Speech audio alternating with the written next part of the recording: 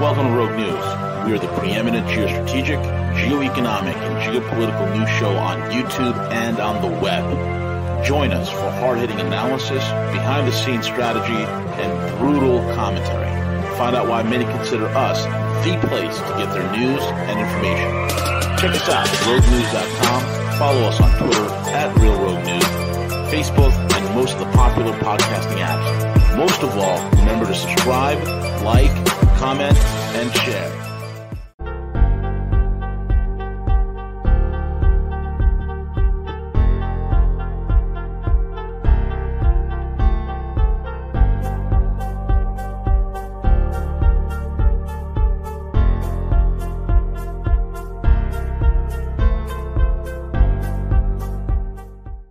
Hey, good morning, good evening, good afternoon, everyone. It's the Guerrilla Economist. We have with us the man of the hour who needs no introduction whatsoever. It is the one and only Matthew Ehret. You can find Matthew over at CanadianPatriot.org, CanadianPatriot.org, as well as the RisingTideFoundation.net, RisingTideFoundation.net. Make sure you get the 3 volumes of his perennial work, his magnum opus on the history of the United States, the open source system that was envisioned by the Founding Fathers.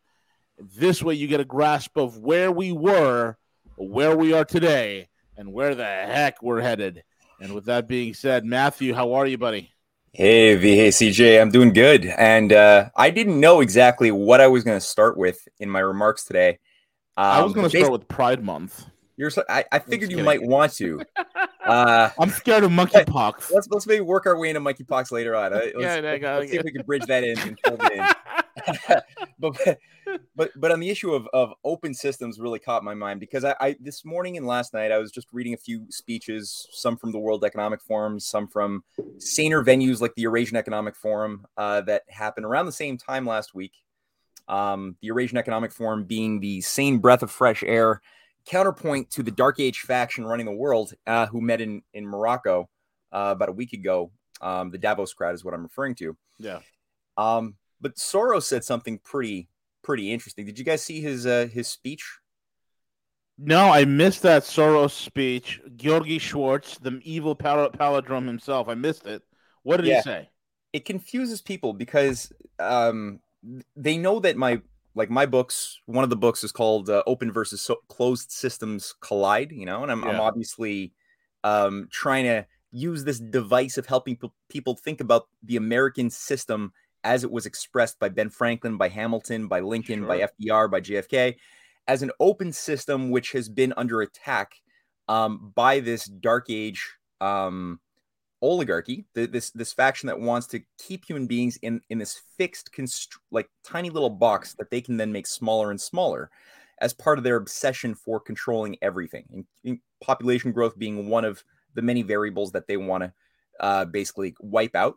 And so somebody wrote to me saying, "Oh, what's the difference between what you're saying about open systems being good and what Soros is saying about open societies?" Because they were confused.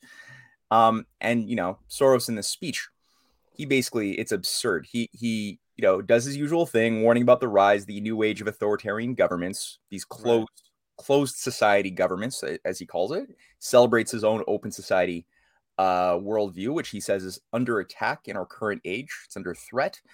And then he says, based on being an open society liberal that he is, he says, the only way forward in Ukraine is to have total victory and defeat militarily. He doesn't say military, but he says total defeat of Putin, of Russia. Putin is incapable of negotiating. He's incapable of honesty. And so all we can do is destroy him in order to stop World War III, because Putin has just started or catalyzed the danger of World War III. So to stop World War III, we need to destroy Russia and have World War III, which, that only makes sense. A brain-damaged academic like the morons who follow Soros. People don't realize, Matt, and I think we need to remind people, folks, we're in the mess we're in today when Russia went in militarily and started wiping the floor with the Ukro-Nazis, okay, which led to the 2014 Minsk agreements where they had a ceasefire. And what was the whole takeaway from 2014 to 2022? How many years was that? And every single year you had the Russians saying, hey, look, we're trying to negotiate with you guys. You guys don't want to play nice. You guys keep breaking agreements. You guys keep going back, and you're absolutely treacherous in everything you do. You're outright liars. You're evil, sadistic, stupid liars. And here we are. And here we are. And now it's seeming like, Matt, that Russia's going to get rid of the government that is in Kiev. Zelensky is not. He is a person non grata at this point. The Russians have nothing to do with it. Now, all of a sudden, the Pentagon and Western leaders are like, hey, let's negotiate. And it's crickets on the other end of the phone with Russia. They're not having it. Yeah. I mean, well, you heard the Azovs just this week as well. They made the announcement that they got rid of their Wolfsangle, hey? Their official Wolfsangle regalia. They retired it in favor of the good old-fashioned trident. It took them long enough, full-blown 8 years to finally realize that this is bad PR. I don't know if they do anything about their tattoos, but they finally retired that. And I mean, the level of hypocrisy and insanity in this whole thing, even in Ukraine itself, they have a little bit more sanity than in Europe, where they had the Ukrainian parliamentarians, they just voted, I think 52% to fire their ombudsman of Ukraine, this woman, forgot her name, but she was basically spreading misinformation about Russian atrocities, Russian rapes of children, and all of these things. She was spreading that and giving Ukraine a bad name because they were caught spreading misinfo so much, and they voted to fire her. That's interesting that happened, and it just shows you, or it's a reminder that Ukraine is, it's a failed state, but at the same time there is resistance within even Ukraine, within the western part of Ukraine, even about being caught in the middle of nuclear crossfire.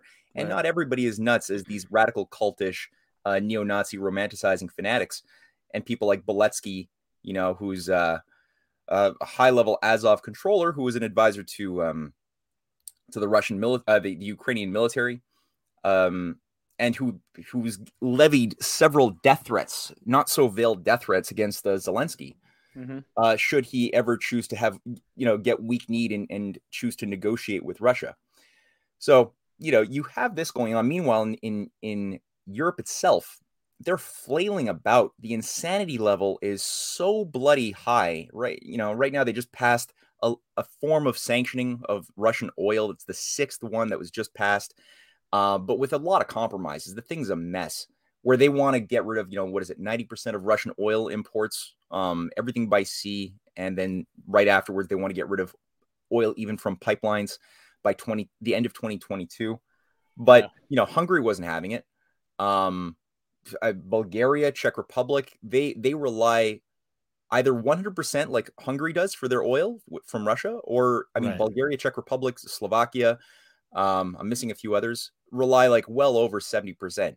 Yeah. So it's like they had to make all sorts of loopholes and compromises to let people get through.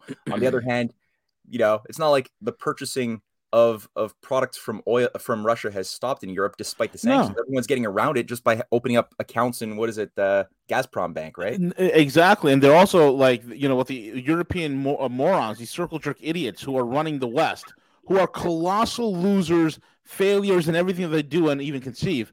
What they're doing is they're just creating workarounds for their cronies to make a profit on a massive arbitrage play. So therefore, the oil is not coming through the pipes, but it is coming through the ships. It will still be brokered. They'll still be sold, but now it's been traded hands at least 3 or 4 times where it's no longer quote-unquote Russian gas because it's 3 steps removed from Russia. Yeah. But all that does is create scarcity, creates price hikes, and creates economic destruction and inefficiencies within the market. It's the most stupidest thing in the world. Wild. I know. I was just reading an article about how Ukraine had been celebrating how they hadn't been buying Russian oil for all of these last, 6-7 years.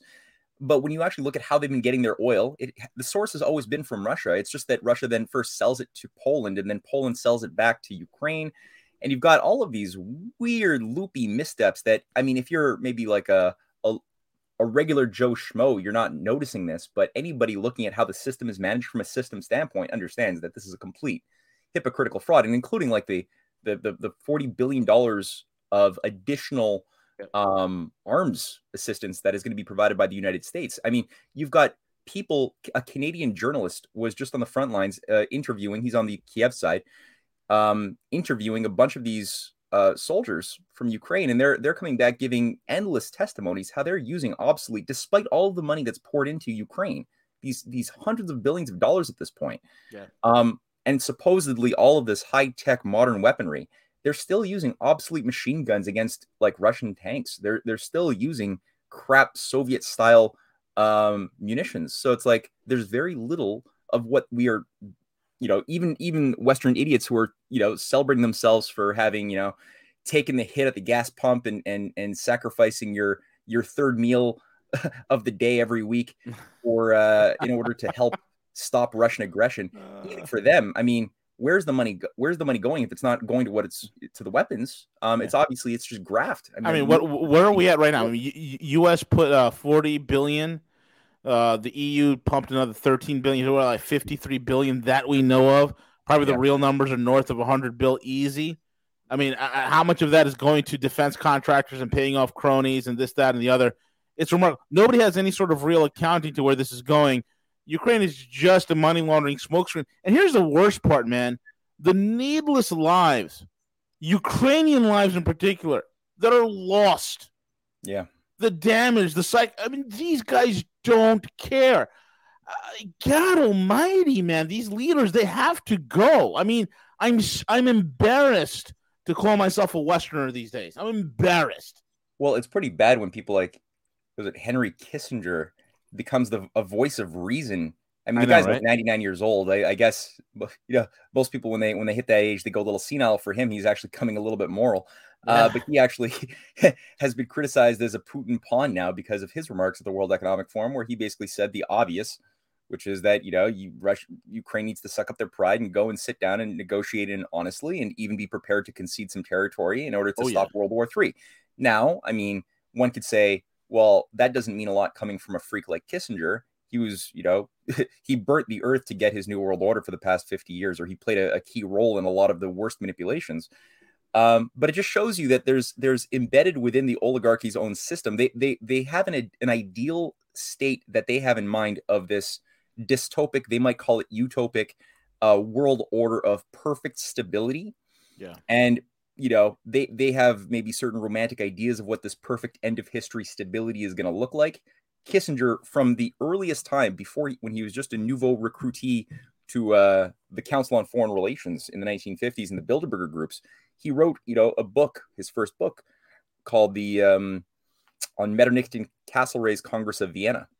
Mm-hmm. And he makes it very clear this becomes the operating constitution for his entire life, that the greatest point in world history that he models his entire geopolitical life around is the example of the 1815 Congress of Vienna, which he adulates because, well, it was a point where finally the age of revolution of Europe, which, these oligarchs associate with chaos and just things like the Napoleonic Wars of 20 years of Napoleonic Wars. It was certainly bad. But that was finally put down, and the new age of oligarchies was reinstated. And it was like a several-month-long orgy-filled, booze-filled Congress led by British intelligence, Viennese intelligence, the old nobility, to reinstate pure controls, top-down controls, censors in the books, censors in the schools and the universities. There was a really Orwellian institution that was created, and sure, it created like a certain nominal stability for a period. Yeah. But it was a complete attack. It was a declaration of war against the spirit of freedom, the spirit of creative thought, liberty, that was not permitted to thrive anywhere in Europe for decades. And it resulted in such a pressure cooker, a spiritual pressure cooker, that it made a fertile soil for young people who were getting abused economically to be radicalized and turned into chaos machines, anarchists, by things like the Young Europe movement that was then deployed to just create things like the 1848 anarchistic disasters in Germany and France and beyond. So this is all cultivated then to create a system, a situation of radicalized domestic terrorists that were all controlled by intelligence agencies. The same type of operation that was deployed to, overthrow Russia in 1905 and then in 1907. It didn't work, though, in America, because America was operating on a different system. And that system is something Kissinger despises, because that system that was premised around what is there in the Constitution as a political economy, what Ben Franklin put into motion, is a system that creates not a there's no Marxian kind of like law of exploitation where the riches always move to the small few elite at the top while the masses get ever more enslaved over time. That's like something which is a consequence of British, like David Ricardo or Adam Smith's or any type of British Malthusian political economist who wants you to worship money. That will be a consequence. They might say unintended, but it is the consequence of total enslavement by a master class under the veneer of liberal economic theorizing. That will happen. So Marx was right in his evaluation of how this was occurring, how this was unfolding to create class struggle problem in Britain, in France, in Germany, all over Europe, in Russia. But in America, it wasn't happening. There was a harmony of interests. As you have an idea of a win-win situation by not just fighting over smaller scraps of a fixed amount of pie as a closed system. The American system was open. This is what Soros also doesn't get. Is that you could make not only a bigger pie by encouraging new inventions, new discoveries, and investing, creating an atmosphere, a climate with the government. That's the point of the government, is to create a climate which would make it possible or even incentivize genius and new ideas, new discoveries to arise from individuals that could translate into new type of technologies that could overcome the limits to growth. And as the pie becomes bigger and also more vitamin rich, there's everybody benefits. Those at the lower rungs of society pull themselves out of the mud into higher degrees of power, of affluence, and those even at the top benefit, and they make profit by investing in things that are good for the society as a whole. So if you look at today, like we're in a situation where Kissinger, he adores stability as he worships that. Yeah. And now he's realizing that his ivory tower theories of what would get us to stability, including all of the regime change, the wars, the assassinations, everything, all of the unjust acts along the way, which is, by the way, anybody who wants to know the invariant, the universal constant of fascist thinkers, it's that the ends justify the means. Right. That was pure Kissinger. Everything justifies the means. That was Hitler too, right? The means are the means are whatever it takes to get to my idealized utopic new world order, Fourth Reich. Everything that because that's just, it's going to be a world of peace, I promise. Yeah. But how do you get there? So that's the same thing for Kissinger. Now he realizes that the real world doesn't respond to his ivory tower abstract model that he and his masters have been operating on. And now we're at a point where the likelihood of an actual engagement utilizing thermonuclear weaponry has increased massively. I still don't think it's as high as some say, but it's getting higher, and it's becoming very real. Yeah. He's now freaking out, and that sort of, that has him coming out saying the things he says. We will not have a new world order. We will not be able to conquer the peoples. We will not have new world order. Make peace with China and Russia now. Pretty much. And that was shocking. And I mean, maybe to a certain degree, he thinks that, it's like, suck up your pride now and try to like win another day, like retreat a little bit now from your, I don't think Kissinger has become an enlightened, actual lover of humanity by any measure. But I think it's sort of like the same type of battles that we had seen in the 1930s between factions of the British oligarchy and even to a certain degree within their American counterparts, around whether they will continue on with the Hitler project after Hitler annexed Poland or invaded Poland and took it over, or whether they were going to shift gears, abort that plan, and live to fight another day. Ultimately, that faction that said, okay, we've gone too far, we're unleashing something that could destroy ourselves too, ended up winning the day. They got the Nazi king ousted. They set up a little scandal around him wanting to marry an American debutante. And they finally ousted Neville Chamberlain as well, and put in somebody who's a little bit more into defending the British Empire as a source of stability, Churchill. Right. But their idea was never to adhere to a new global type of system of cooperation. That was never their idea. Their idea was, okay, let's just, we screwed up now, let's pull back and we'll try to fight another day, which is what they did over Roosevelt's dead body and many others, JFK, and we know that story.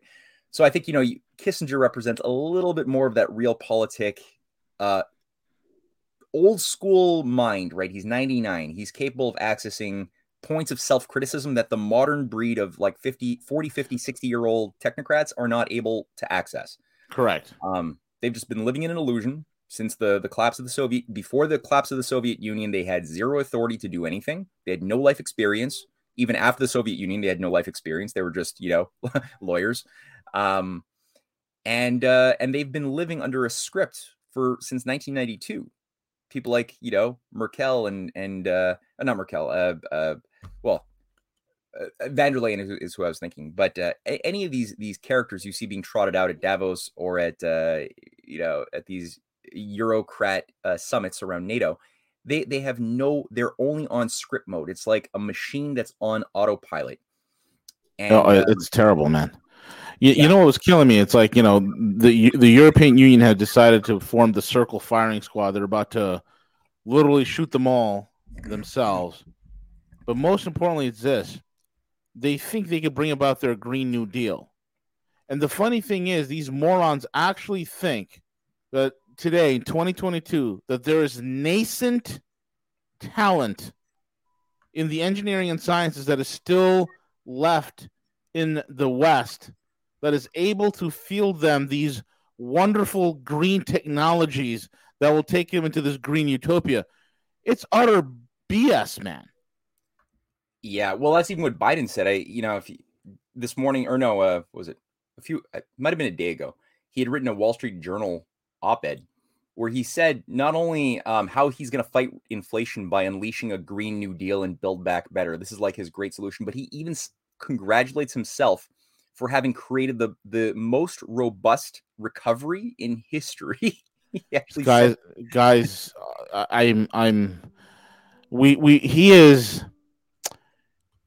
he is what we deserve for decades of apathy, decades of not caring about politics, decades of allowing atrocities to be done in our name. He is exactly what we deserve, a complete geriatric octogenarian moron. Yes, and it's even like people who are younger than him, because he's not of the Kissinger age. He's maybe 80 years old. He's 80. But even like people like here, let me actually show you. I did a little I saw this little video today of these other Green New Dealing Build Back Better freaks who are the smartest people in the room, we are told. Do you guys see my screen right now? No, well, there you go. Here we go. There is. See the former IMF director there? Yep. Lagarde? The giraffe neck woman. Giraffe neck woman. All right, so this is a little like short segment just to give you a sense of this psychopathy. Hey, Matt, you may need to shut that down for just a second. Yep. And when you go to do the screen share again, there's a little button left corner that says enable audio. Oh, is there? Share the audio as well. Totally missed that. That's okay. Yeah, it's just a real small pop-up to share audio as well. Oh, okay. All right. See it? Okay. Share screen. Share screen. Window. Thing. Yep. And there's a little box that says share audio. Oh, yeah? As well. Yep. Do you I'm see not it? seeing that. I'm actually not seeing that. Let me try this one more time. If it doesn't work, it's not a big deal. I can summarize it. All right. Then share screen.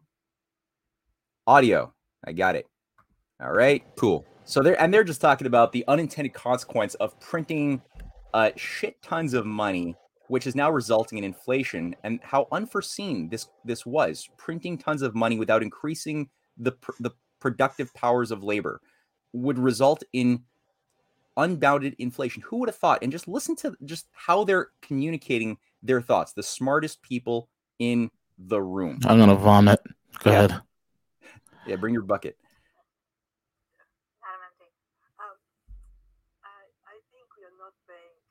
Is this too quiet?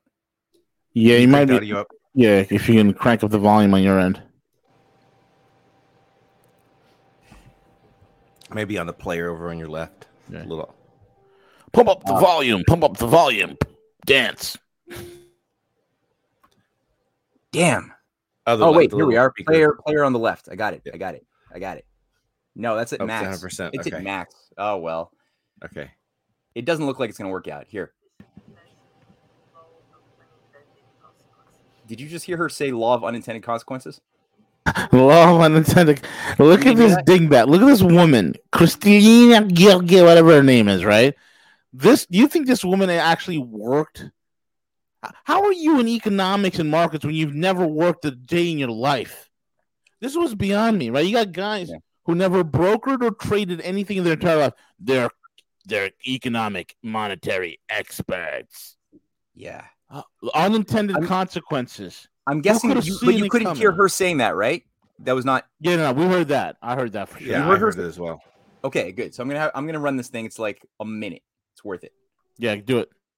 Take decisions with an objective in mind and really think through what may happen that is not our objective. And then we wrestle with the impact of it.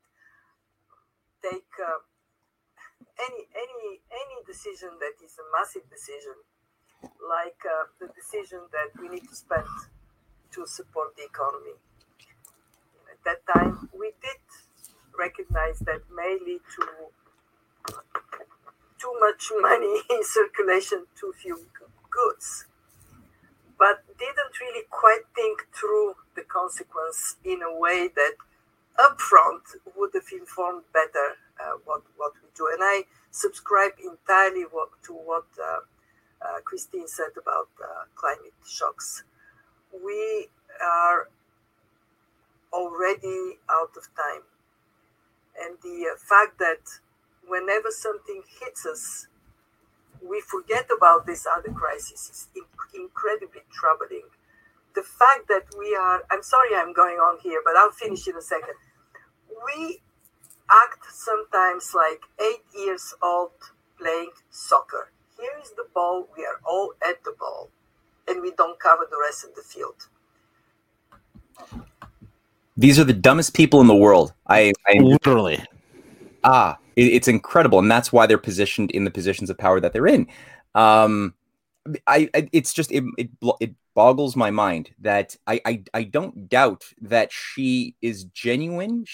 She would probably pass a lie detector test if she was asked to say if she believes in those words she just said. Oh, of course. She's really quite dumb. Yes. And again, with all of their years getting PhDs in economics and working their way up inside the machine to finally become the director of the IMF, the most powerful lending mechanism in the world, or at least it was for most of the past 70 years. I don't know about nowadays. I don't think anyone really believes in it anymore. Not anymore. But to say, who would have thought that by trying to print money, there's all of these unintended consequences like inflation, a whole bunch of things that you didn't think about.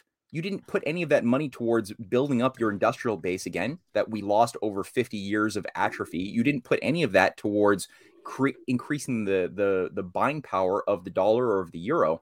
And what Foreign Minister Siluanov of Russia said in response, again, just at the Eurasian Economic Forum that happened on May 26th, was great, because he was being asked, well, what do we do about the sanctions and the fact that we cannot even, as of the 25th of May, we can't even pay our sovereign debt repayments, because the U.S. has said that would be involved, that would break sanction laws if we allowed Russia to pay their sovereign debt repayments. And what do we do? He was asked by a reporter, and he said, well, look, first of all, you're overstressing. It doesn't matter that much. And he said here literally, the American and European currencies are toxic for us. What should we do with them? We are selling our own wealth, our gas. And Russia actually has an economy that is increasingly premised around real commodities, right? Dude. He says, while getting toxic candy wrappers, who needs them? And that's true. Wow. Bro, you know what's happening here? It's toxic candy wrappers. Yo, Matt, you know what's happening here, man? This is kind of blowing my mind away. It just exploded in my brain like a bright light. For the first time in history, think about it. Fiat currencies have been printed and overblown to such a toxic level globally that they're completely worthless. We are witnessing for the first time ever Gersham's law. Okay, where Gersham's law is like it's good species or good money chases out bad money, so to speak, right? Hmm. And in this case, we're or money goes where it's treated well is another aspect of Gersham's law. But in this case, we are seeing Gersham's law in effect, where the finished raw material or the good or the service or the actual resource itself is driving out the toxic currency. It's driving it out. This is crazy. In other words, if I could put in my mind, picture, if you will, the hydrocarbon like oil, and it's repelling the dollar. The resource is repelling the fiat. Mm-hmm. Therefore, the fiat is not chasing the resource. That means the country that is putting forth this fiat via edict is going to be drowning in it tenfold because there's nothing for this fiat to chase. Mm-hmm. We're witnessing Gersham's law as applied to raw materials chasing out fiat currencies. You should write something on that, V. Holy smokes, I should. Yeah, that's a great that idea is gold. Yeah, I've never seen that treated. Do it. Dude, I'll pay for that. Yeah, dude. I'll write it. I'll send it over to you. You can post it on your sites as well. Cool. Yeah, no, absolutely. I mean, it's really reality and coming into head-on conflict with an abstract fake reality, this perception, right? This illusion that we were told is reality, which has no coherence with the real physical space-time that human beings have evolved, have operated in, have to interface with just as a matter of course. Like we might idealize how I could, live off of no food. I might come up with a formula that looks good and could explain how I could avoid eating food for the next, several years and save all my money and buy a nicer house. But the reality is when you try to act according to that formula, you'll discover pretty quickly how hungry and starving you and your family are actually getting, and you'll have to recalibrate according to reality and its physical constraints, right? This is sort of what's happening right now. The oligarchy has been permitted to live in a world that hasn't really put their fake ideas of the new world rules-based order to a test, and now it's happening. And that's why I thought it's just so good to look at that Eurasian summit of March 26th, 27th. And I just pulled out a couple of quotes by Putin and one by Glaziev that I thought were just such a breath of fresh air in the context of this. Hold on, let me just quickly do this because I think as a counterpoint to the insanity, which I think we exploited the insanity enough. Now we got to look at something a little bit more sane. Oh, wait, it's not. Why is my PowerPoint not showing up when I do a share screen? Come on. Window. Share. Oh, okay. I'll just read it. Okay. Never mind. It's not showing up, really? I have it open on my desktop. It's actually open, the PowerPoint, but it's only 3 slides. It doesn't matter. So here, I'll just read it. So, in his speech, Putin iterated. This is the Putin who we're told is on the verge of death, who's sickly. And that's what the CFR ideologues promise us is actually happening behind the scenes. Though he gives several speeches every single day. Yeah. Says, I would like to say the following. It would be no exaggeration to say that Greater Eurasia is a big civilizational project. The main idea is to create a common space for equitable cooperation for regional organizations. The Greater Eurasian Partnership is designed to change the political and economic architecture and guarantee stability and prosperity on the entire continent, naturally taking account of the diverse development models, cultures, and traditions of all nations. Now, that, first of all, that's actually how he ends the speech. It's a beautiful speech, and it should be read in full. The Saker picked it up. You can get it on Taz as well. But this is the guiding spirit of everything which is in opposition to the rules-based international order. And ironically, this is very much in coherence with the type of system that Roosevelt had set up when the foundation of the United Nations was created. And anybody who just takes the time the 5 minutes to read the opening articles of the UN Charter will very clearly understand why it is that Putin and Xi Jinping always cite the UN Charter as the go-to point when they're dealing with these insane nut jobs pushing for world government. And this confuses a lot of people who are too lazy to actually read the UN Charter or to study the battles between FDR and the anti-republic or the anti-imperialists versus Churchill, Keynes, and the Malthusian depopulation crowd who were pushing for a closed system onto the world after the Hitler machine was put down. If you actually study any of that history, you come to very quickly see that there was a future that was about to blossom, to be born of that was premised on natural law and cooperation, right? Like this, it was an anti-Darwinian idea of political economy on a global level with an international New Deal, the extension of credit through things like the World Bank, which were supposed to be something very different. The IMF was supposed to be something very different under people like Harry Dexter White, and Roosevelt and Wallace. That didn't happen. These people either died, like Dexter White died after 3 years as IMF, the only humanist IMF managing director that I've ever seen. And this whole thing was subverted, and the closed system was brought back into play. But all that to say, the UN Charter enshrines the respect of the sovereignty of nation states. It's very clearly enshrined as the foundation upon which international law should be based, because it's premised around the idea that we have to maintain the diversity and the developmental pathways of each individual civilization and culture and nation state, while at the same time balancing that with a harmony of interest, of common interest, because we all have, as human beings, that should be the first law of economics that they teach in high school. Rather than monetary theories, that we're all going to die, number one, right? We're all mortal. We're the only species that seems to be self-aware at an early age of our mortality. We can thus have a sense of shaping identity according to folly or wisdom and making choices accordingly, right? Free will. And the idea of like how we are able to feed ourselves and improve the quality of production over time through creativity. Those are like fundamental elementary laws of economy that should precede any type of theory of monetary value that comes later. Every type of monetary theory should be obedient to that fact of universal principle that makes us all, that this is why we have equality. It's not we're physically equal. We're all different, but we all have an equal qualities of being able to self-perfect. We all have access to conscience to varying degrees. We have reason that we can make better or make worse according to decisions, right? So all that to say, the Greater Eurasian Partnership as a civilizational project is a very important idea, which is open.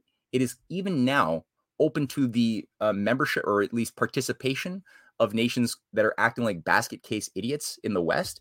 There's still an open invitation to work on big projects together.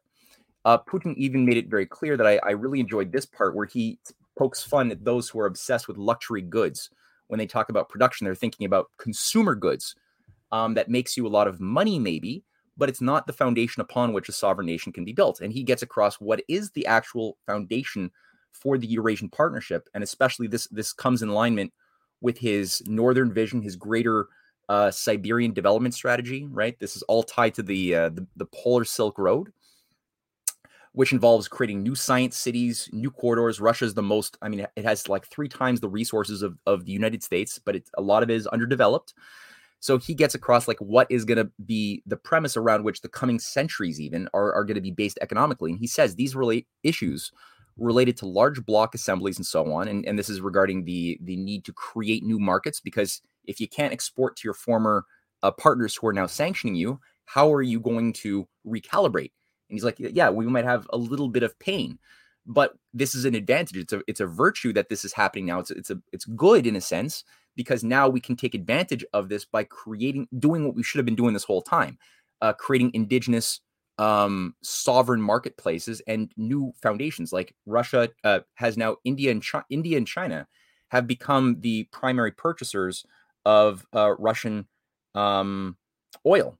So and they're buying it at a discount of something like 25% discount compared to what the West would be buying, because they're willing to pay in rubles and they're allies. They have a common strategy.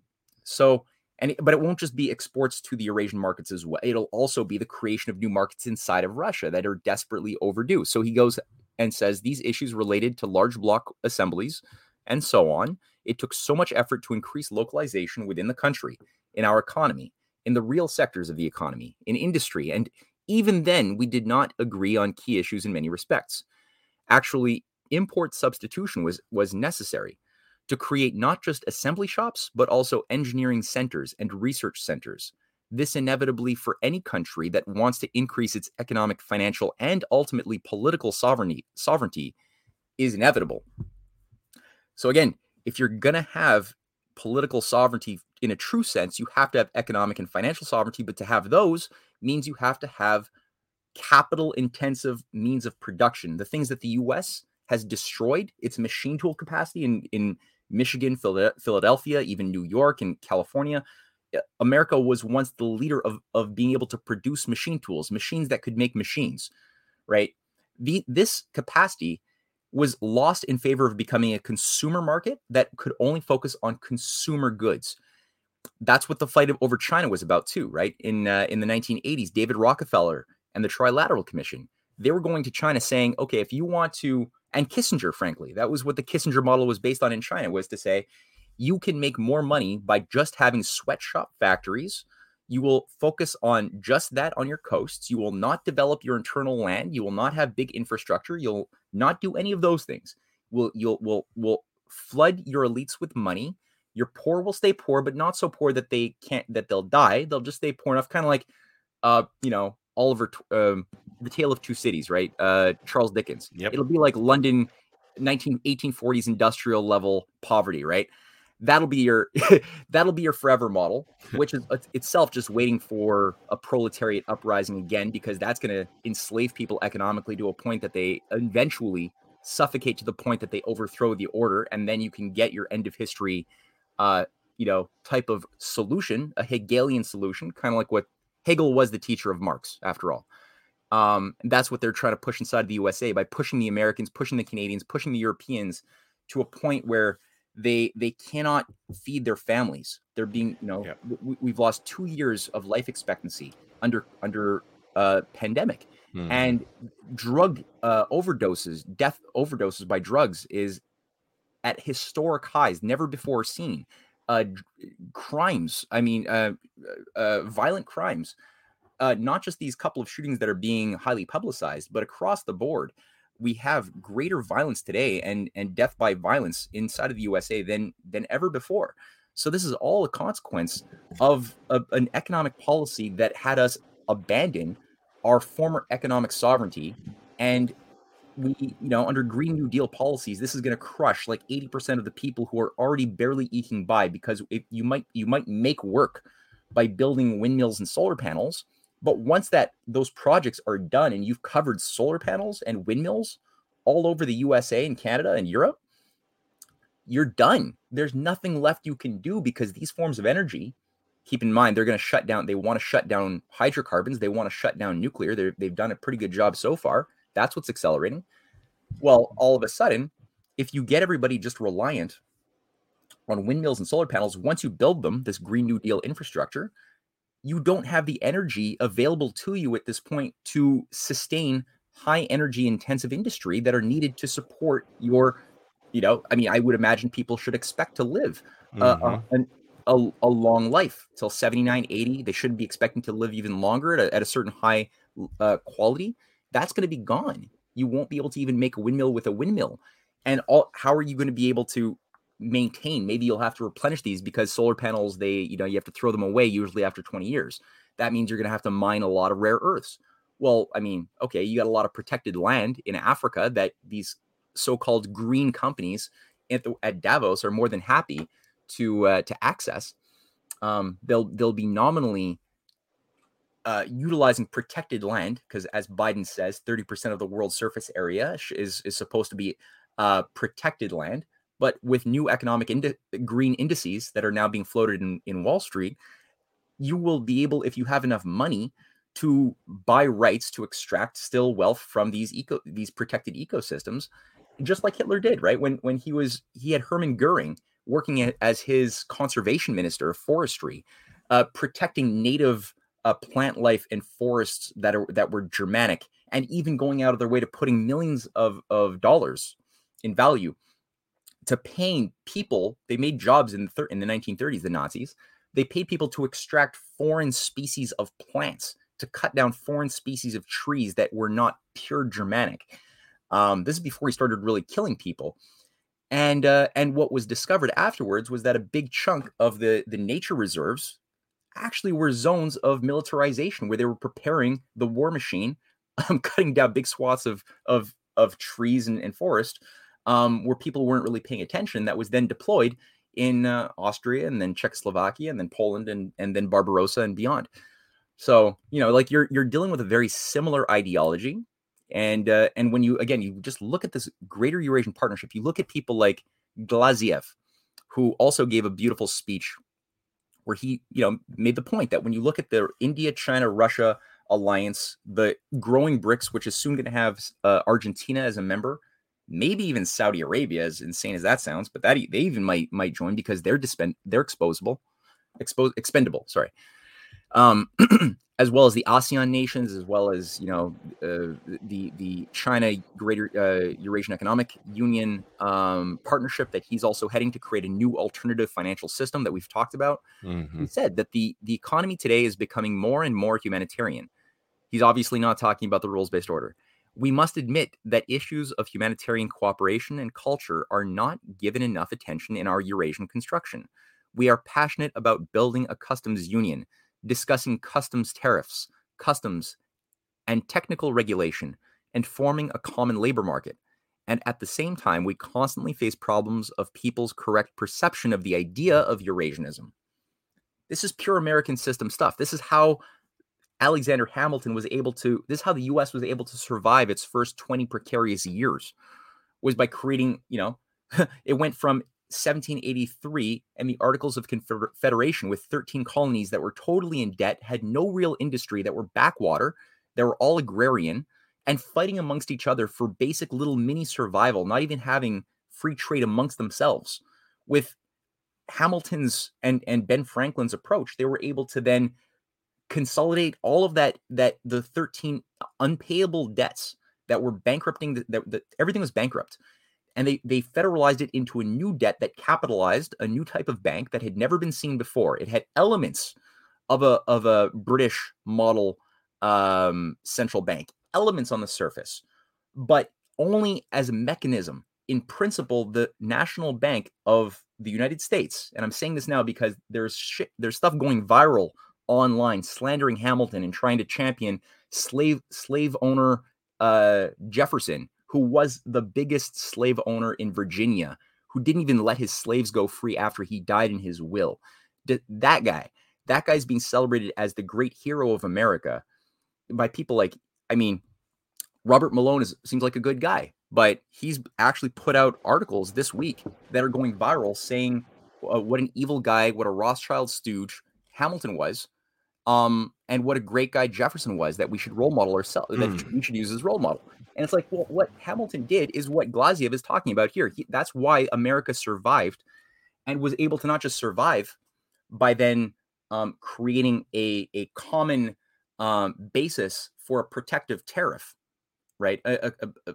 An actual customs tariff with the power to collect the tariff as well as taxation by a federal government.